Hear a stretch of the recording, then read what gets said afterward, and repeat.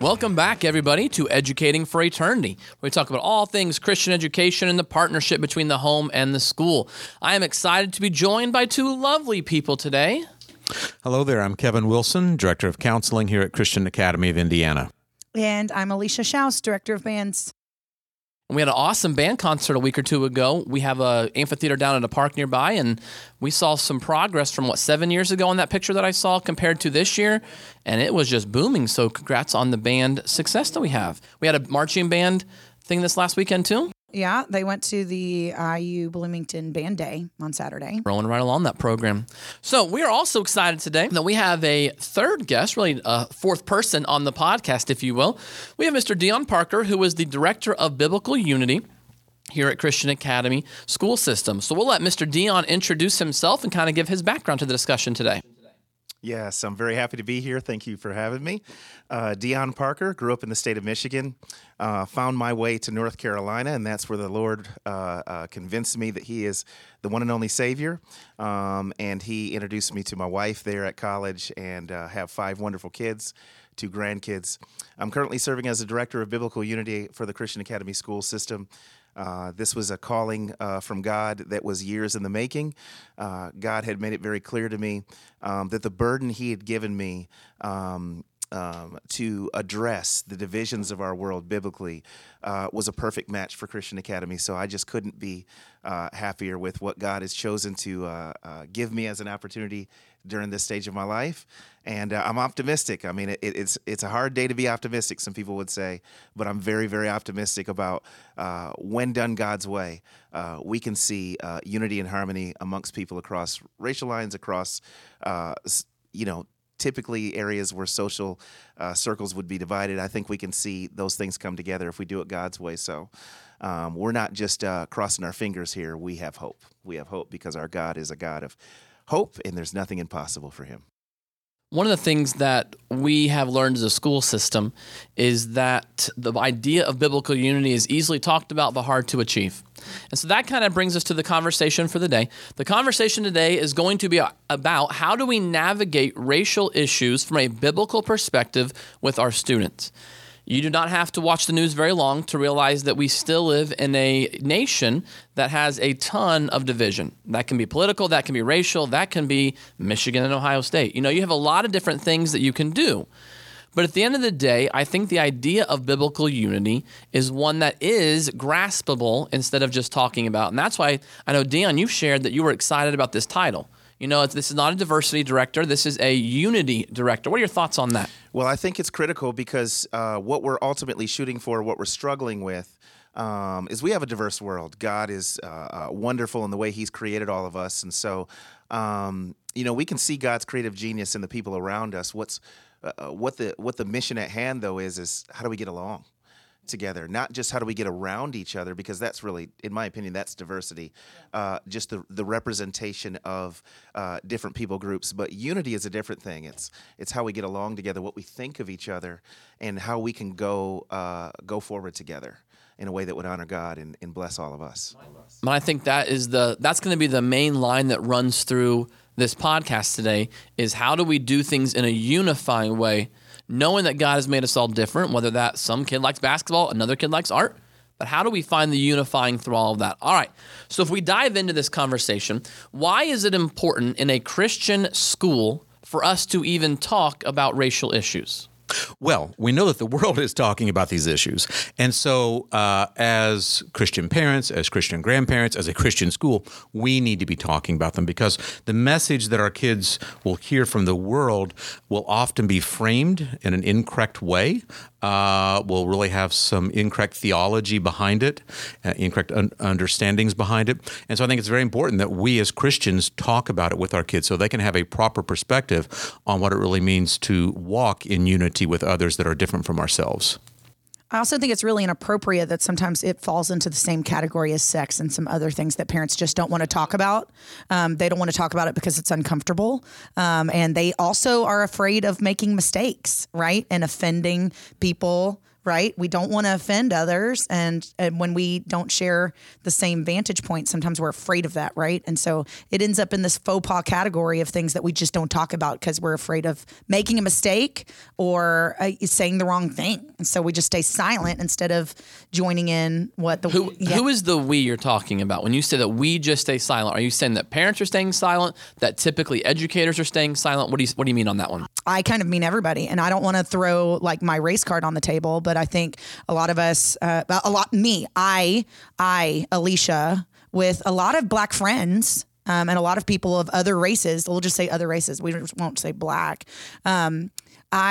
Even though they are in my friend group, I sometimes have felt, not so much anymore, but historically felt uncomfortable engaging in certain dialogues or conversations at fear of offending them or fear of saying the wrong thing. And I can't be alone in that. And so I'm not just going to say we anymore or whatever. I'll embrace it and say I historically avoided conversations. And it has to be true of most, I would say, at being afraid of offending. I would say that for me, it's the same thing because, man, I grew up in a small town in Indiana, went to a small Christian school, and to this day, I can probably name the 4 or 5 people that were of any minority in my middle school and high school combined. And so that was the world I grew up in. And so therefore I was just raised in a certain culture. And therefore I had no idea how to interact. Well, I go to a Christian college and I remember there were some minorities that I became friends with. And even then I was just like, I don't know necessarily how I'm supposed to interact. I don't want to say something wrong. I don't want to say something funny because I think it's funny because you just said it, but now I don't feel like I'm supposed to say it. So there was so much unknown on my end because no one had ever talked about it. Yeah, no question. I think we definitely have a fear of making a mistake that can make matters worse. I don't think we're not optimistic about making things better. Kind of rhymes with what Christians can do with the gospel. We're all called to share the gospel, but statistically speaking, if statistics are accurate, few of us do. Why? Because it's kind of a confrontational conversation, and we're afraid that we will drive somebody further away than draw somebody close. And I think when we have racial conversations, we have that fear that I don't know that we'll draw closer. I think I'm going to make a mistake that's going to make things bad for me and bad for them on the long term. But one thing I think we should definitely do anyway is have these conversations. Why? Because we serve a God who does not ignore the elephants in the room ever. I mean, have you read the Bible? I mean, God talks about stuff that makes parents uncomfortable. I'm pretty sure that there are stories that our parents skipped over or that youth pastors were encouraged to skip over when it came to discussing with their students. Why? And children. And that would be because we really don't think we can frame it correctly in a way that wouldn't cause them to think wrongly about it and wouldn't cause us to contribute to more problems in the future.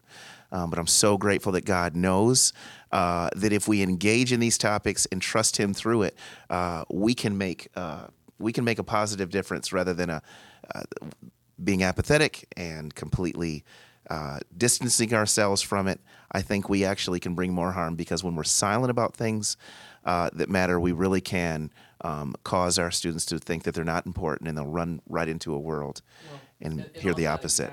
Well, and on that exact point, as a principal, I mean, there are times that things with a race, focus get brought to my attention.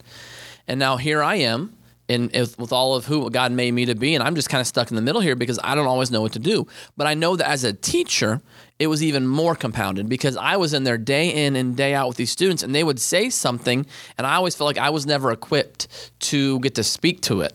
And so I don't know if I ever purposefully ignored it, but it was more of a not my lane, I'm going to stay in my lane. Or even now as a principal, Deon and I have gotten to work together closely these last 4 or 5 months, and it's very easy for me to say, Deon, I got a problem that you need to come and deal with. Well, I'm the principal here.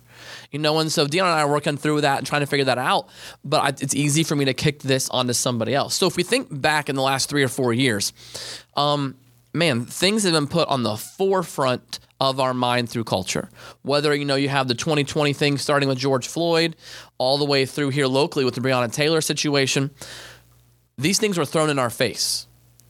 But at the same time, we want to be careful to not politicize things because everything, unfortunately, has a political bend to it. So how do we deal, in your mind, with these bigger, we'll get to little ones in a minute, how do we deal with these bigger nationalized racial issues? What is our role as Christian educators to address them?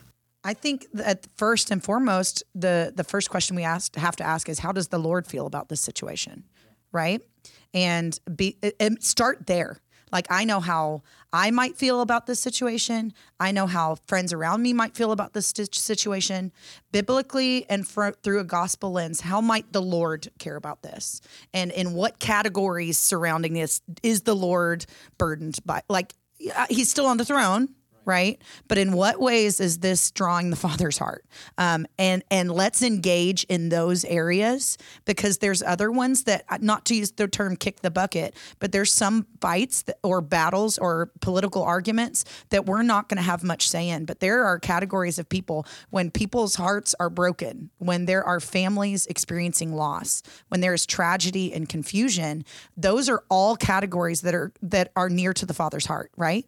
And so I think we start there, like, in what areas should we care as Christians through a gospel lens, and let some of the other stuff, like, we're not going to be able to speak to some of those, right? But when there are people hurting, the Lord draws near to the brokenhearted, right?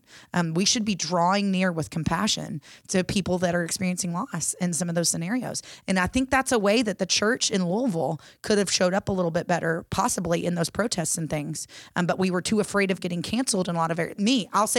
I'll use me again. Too afraid of getting canceled. By speaking up, if you would have spoken up for something that maybe wasn't politically. And it's not a politically charged thing, but I was too afraid to enter that lane, right, of getting canceled by my Christian brothers and sisters, or vice versa. I didn't want to make the church at large look bad. Well, I have friends that decided in the summer of 2020 that they wanted to say some things from the pulpit. That 50-50, that didn't go over well. Sometimes you have people saying, let's stay out of politics, stay in your lane, but they had a legitimate biblical conviction, Holy Spirit conviction that something needed to change in their churches. Yeah. But sometimes we as, Christian culture don't always know what to do with that. I think we have to take this past just a race issue as far as like black, white, brown, and we need to really make it a human race issue, okay? That it's a human race issue when we're dealing with things like respect, dignity, love, care. Look at Christ. What did he do? You take the Roman centurion who was so different from him. You take the woman at the well. You take the lepers who were unclean. You take children who many would just, kind of dish off, but yet he reached out to them. And we read in Galatians where it talks about that there's neither Jew nor Greek, slave nor free, male nor female, but we are all one in Christ Jesus. So it's coming to that oneness, the fact that it's not just a black, white, brown issue, it's a human race issue. I think it's important, if we go back to the political conversation of a couple episodes ago, where if you keep the biblical foundation, even what Deon said, where is this the kingdom of God as he would want it to be, if you keep that in the forefront of your mind, all of the details work. Most of the details automatically work themselves out, because you can say, how does this align with the view that God has? We don't get to make up our view of God. We don't get to make up a view that God likes certain people, red or blue, black or white. It doesn't matter. He loves us all equally. So I guess we need to ask this question as well. Why is this even a podcast topic? Why are we spending time even talking about racial issues right now? Why does your job even exist, Deon? So we know that Christian education is about educating, and the Christian faith is about growing more like Christ. How does this affect any of that? Well, I think it is hugely important that we remember who it is we serve. We serve the God who said, "Let there be light," and light came on. We serve a God who parted a sea and water stood up so a people could get across it to freedom. And I think it is important for us to not give up on the fact that God can do anything. And what he wants to do is to bring everything into the placement that he created it to be in.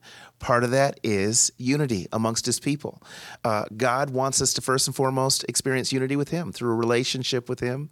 And he wants us to experience unity with each other, not just the relational unity we have by all being members of the body of Christ when we place our faith in Christ. He wants us to go to the highest level of love by loving one another as Christ loves the church. That is his goal for us. And unfortunately, racial issues are in the way of that goal. And so we address these issues, we attack these issues. We don't settle for these issues being the norm or just the way it is, because God has higher hopes for us. It's the same reason that we teach our kids to pursue excellence in the classroom, in the realm of sports. We want them to reconcile with others when they're wrong. That's why we don't just want to be in a marriage. We want to be in a happy marriage. It's why we don't just want to parent. We want to be thrilled as parents and make great memories together with our families. It's because we know that God has the highest of goals for us in everything he gives us an opportunity to experience. This is one area where if we're not careful, we'll settle for less than God had intended for us. Is it an uphill climb? Obviously it is, but it's a climb worth taking because we can look, we're supposed to be a light to the world. And if we're going to be a light to the world in this area, we've got to talk about these things effectively because the world's going to be talking about it regardless. And as we know, some of the conversations may be effective, but some of them are not. And so we've got to keep interjecting God's better way. Yeah, absolutely, Deon. Totally agree. We live in a broken world. We are a broken people. We are messed up. And Christ came to bring restoration in the midst of all that brokenness. The racial divides, the stuff that we see, that's all part of the brokenness. And so we need to be part of the solution, part of bringing Christ's love, part of sharing hope into any area that we come, because we are in the midst of brokenness. And so we need to be the bringers of hope. And we know that the division that we see in society is not limited just to the world, to the secular world. It also occurs within the church. It also occurs within families, within Christian schools. And we know that a house divided against itself cannot stand. And so if we're going to have that division within our Christian schools, if we're going to allow it to exist even subtly and just ignore the things that will bring, or that will just continue to perpetuate the brokenness. So if we now go into a legitimate conversation here about small things that happen within a school setting, why is it important for us as educators, specifically Christian educators, why is it important for us to address these racial issues that come up in our student body, among our student body? Why is that even important? I was just thinking about that because of the initial question you asked of why does this matter that we have this dialogue here? And personally, I think it's because God cares about the individual. And we can allow large topics to steal from our focus on the individual. And that's not fair. That's not fair to our call as Christian educators, that we have these students entrusted in our care, that we do have to view as individual students. Like we can view it as a class, like 8th grade band or advanced band or economics. We can view it as a class, but we truly have to think about these students as individuals with different life experiences, with different family demographics. I mean, when we're talking about this conversation, we also need to think about how we've got students that are single family homes. We've got students that are living and being raised by grandparents. We have students that have experienced loss of parents, that have different economic statuses, that who knows, statistically, like he was saying, if statistics are true, we even have food in our private Christian school dealing with food insecurity. So we cannot blanket just view our students as just a student, right? We have to think about the individual. And that means engaging with what race they are, right? And viewing them as a person created by God in his image on purpose with a plan. And if we don't talk about it, if we don't stop a conversation that we hear, if we don't comment that, hey, that was not cool. That was not cool. And then follow up with why that was not cool, not just sprinkle it in and not follow that up. We're not caring for the individual. Well, and on that, I think that's a little difficult for some teachers to turn the ship, if you will, because when I was, growing up and even in college, it was all about treat everybody the same. Was this whole color blindness idea. And so I'm just going to treat you like a person regardless. But I think that now it's shifted a little bit to acknowledging, okay, there are differences. God has absolutely made us different, whether that is, forget it. There's tons of differences that we have. So I think it is definitely important to acknowledge that each child is made individually. And so we're going to get to know their basketball stats. We're going to talk about them about that the next day after the game. But how do we talk to them about who they really are? Why else is it important for us to actually have these day-to-day conversations with our kids about things that are happening in the hallways or in the classroom? I just think it's natural. We use everything in life as a teachable moment. So I think teachable moments, unfortunately, in these areas will come up. I think there's also, if I could just go back to just what God has done for us through His Word. I mean, imagine where we would be without the story of Adam and Eve, without the Apostle Paul telling us that we all fall short of the glory of God. We would not know who we are. We would say, God, why am I this way? Why do I struggle with temptations to do and to think and to worship things that I shouldn't? But God has informed us through His Word. This is what transpired before you got on the scene. And so this is why you struggle. This is why you need a Savior. We can't just have students in our midst. We know so much about history and about the current culture and society we're living in, and just have them figure it out on our own. We need to explain to them the world that they've been born into and what's transpired before it. We need to help them process and help them make sense of what it is they're experiencing. Hey, why do we go into cafeterias, and why do kids why do we see so many same race occupied tables? Why is that so natural? And how did that happen?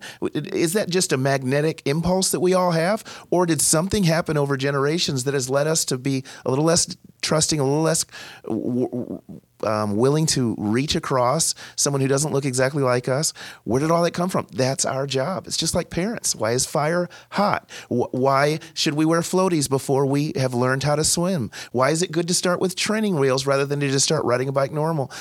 Kids need to know the world they're living in so they can navigate it well, or else they're going to have a lot more bumps on their heads than we did. And I think the point that you had made at the very end there was, I do think that as a parent myself, I have the most significant role of everybody.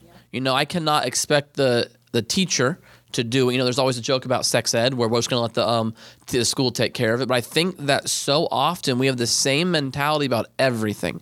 I'm going to let the school deal with academics. I'm going to let the school deal with the Christian faith. I'm going to let the school deal with the racial issues.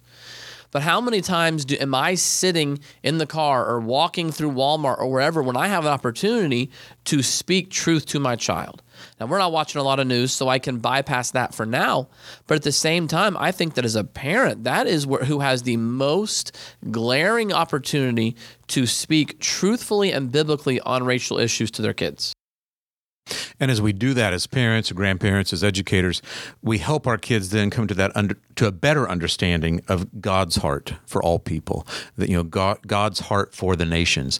And then as we are able to then expand that and work together with others, people of different races, different nationalities, different ethnic backgrounds, when we're able to do that together for the cause of Christ, that creates so much unity and such a deep foundation in our kids. And that's one thing I love about missions. When I'm able to take students overseas and they're able to engage with kids, with adults of different ethnicities, different backgrounds, and yet it's all for the purpose of Christ. Such a beautiful kingdom perspective of every tribe, nation, tongue coming together for God's glory. So if we think now, as we kind of phase this conversation out, if we think to families of students, parents of students, that maybe their kid comes home and tells them something is going on, what should a parent do? Let's say a kid comes home and says, hey, this other kid is calling this other kid a name, or somebody called me a name, or maybe they're just being honest. Hey, I said this to some kid just trying to be funny. What is a parent's role if their child comes home from school and tells them that something of a racial nature is happening at school? What should the parent do? I need to give you a warning that I might get emotional. Yes, ma'am. I want permission to be able to talk for a minute. Go for it. Okay, so I was just thinking about this, so I'm glad that you asked. I remember the first time. We've been blessed that Joel has been in in-home nanny situations. Joel's my oldest. He's 4. He'll be 5 in December. There's been people of different races in each scenario. The first one, there's a little girl that he's been with since they were literally like 5 weeks old that's Indian, brings Indian food, whole 9 yards. That's been really sweet. I'm blessed that I have some Black people and people of color in general at our church. And so, but I remember the first time Joel noticed that he had some friends with a different color skin. And he said, he asked it about one of our friends that's a grown up. And he said, I'll leave her name off, but why is mommy, she has brown skin? And I said, yes, she does, Joel. Isn't it beautiful?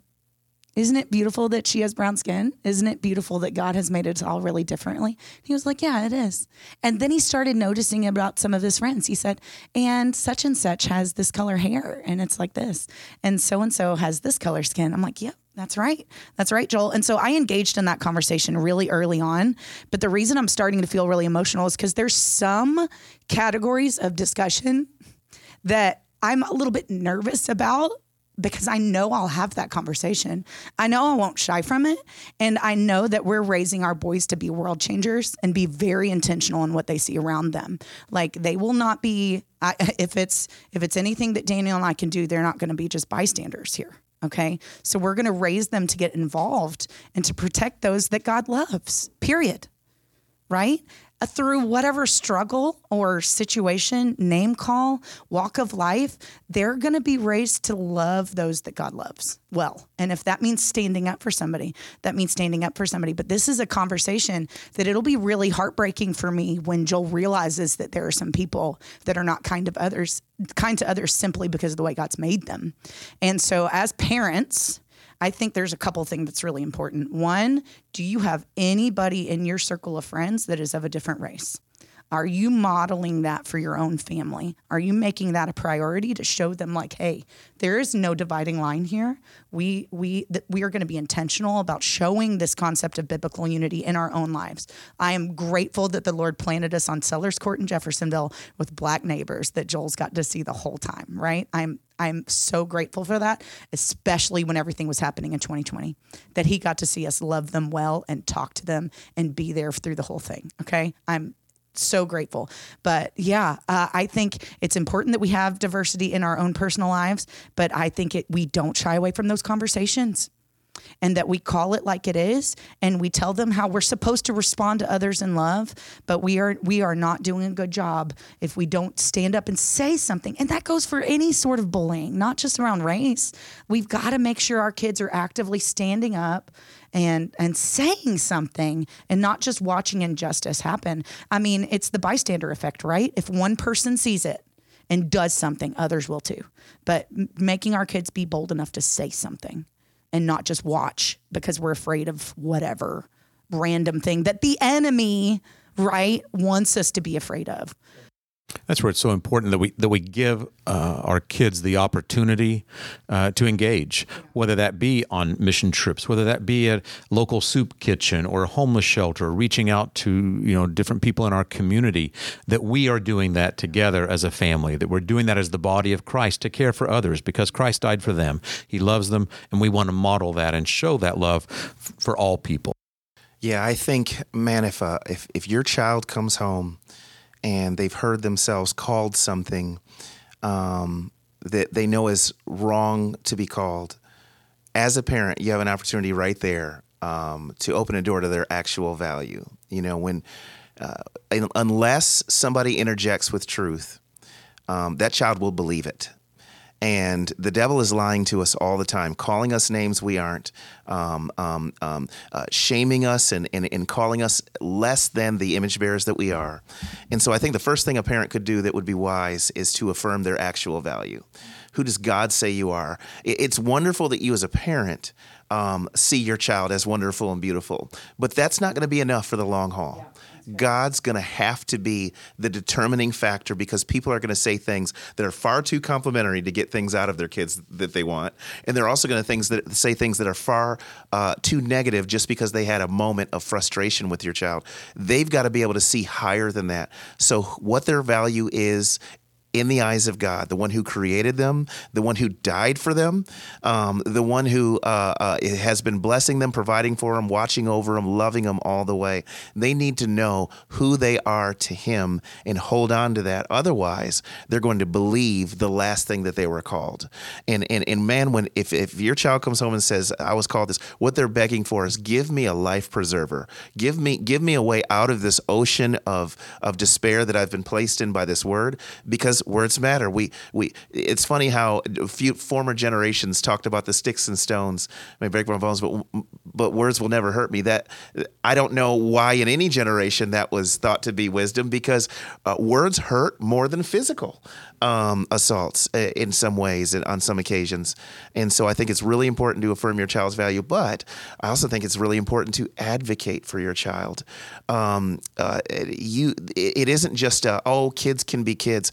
There are people who are now adults, some who are even senior adults, who unfortunately are carrying some trauma, who are seeing themselves less than who Christ made them to be, because there were enough people who validated the unfortunate words that they were called in the past. So I think that is a very meaningful approach to take as well. For me, let me just give an example for me. All of my kids, I've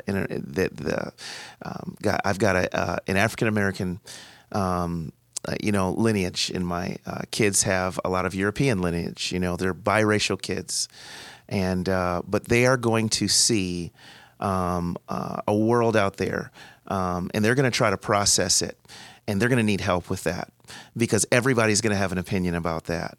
And I'm very nervous about which opinion they'll actually grab hold to. So I'm trying my best to give them as much factual information about history and the present as possible, but also information about who God says they are. For instance, they have heard and will hear about some racism their great-grandfather faced that was very difficult, that their grandfather faced, that I faced, and unfortunately that they've already faced. And we have to talk through these things, because if we don't talk through them, we aren't growing from them, because we know that God, even though he despairs with every sin, every fault, every wrong that happens in our lives, we also know that he can use those things to build us into the people he created us to be. But that building doesn't happen if we just gloss over it, or just say, yeah, get over it, that happens.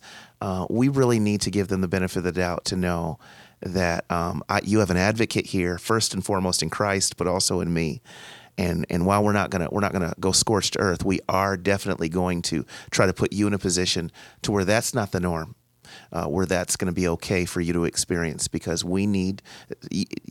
Name calling is not unifying; it's divisive, and so if we encourage a culture of name calling, we're encouraging a culture of division. Yeah.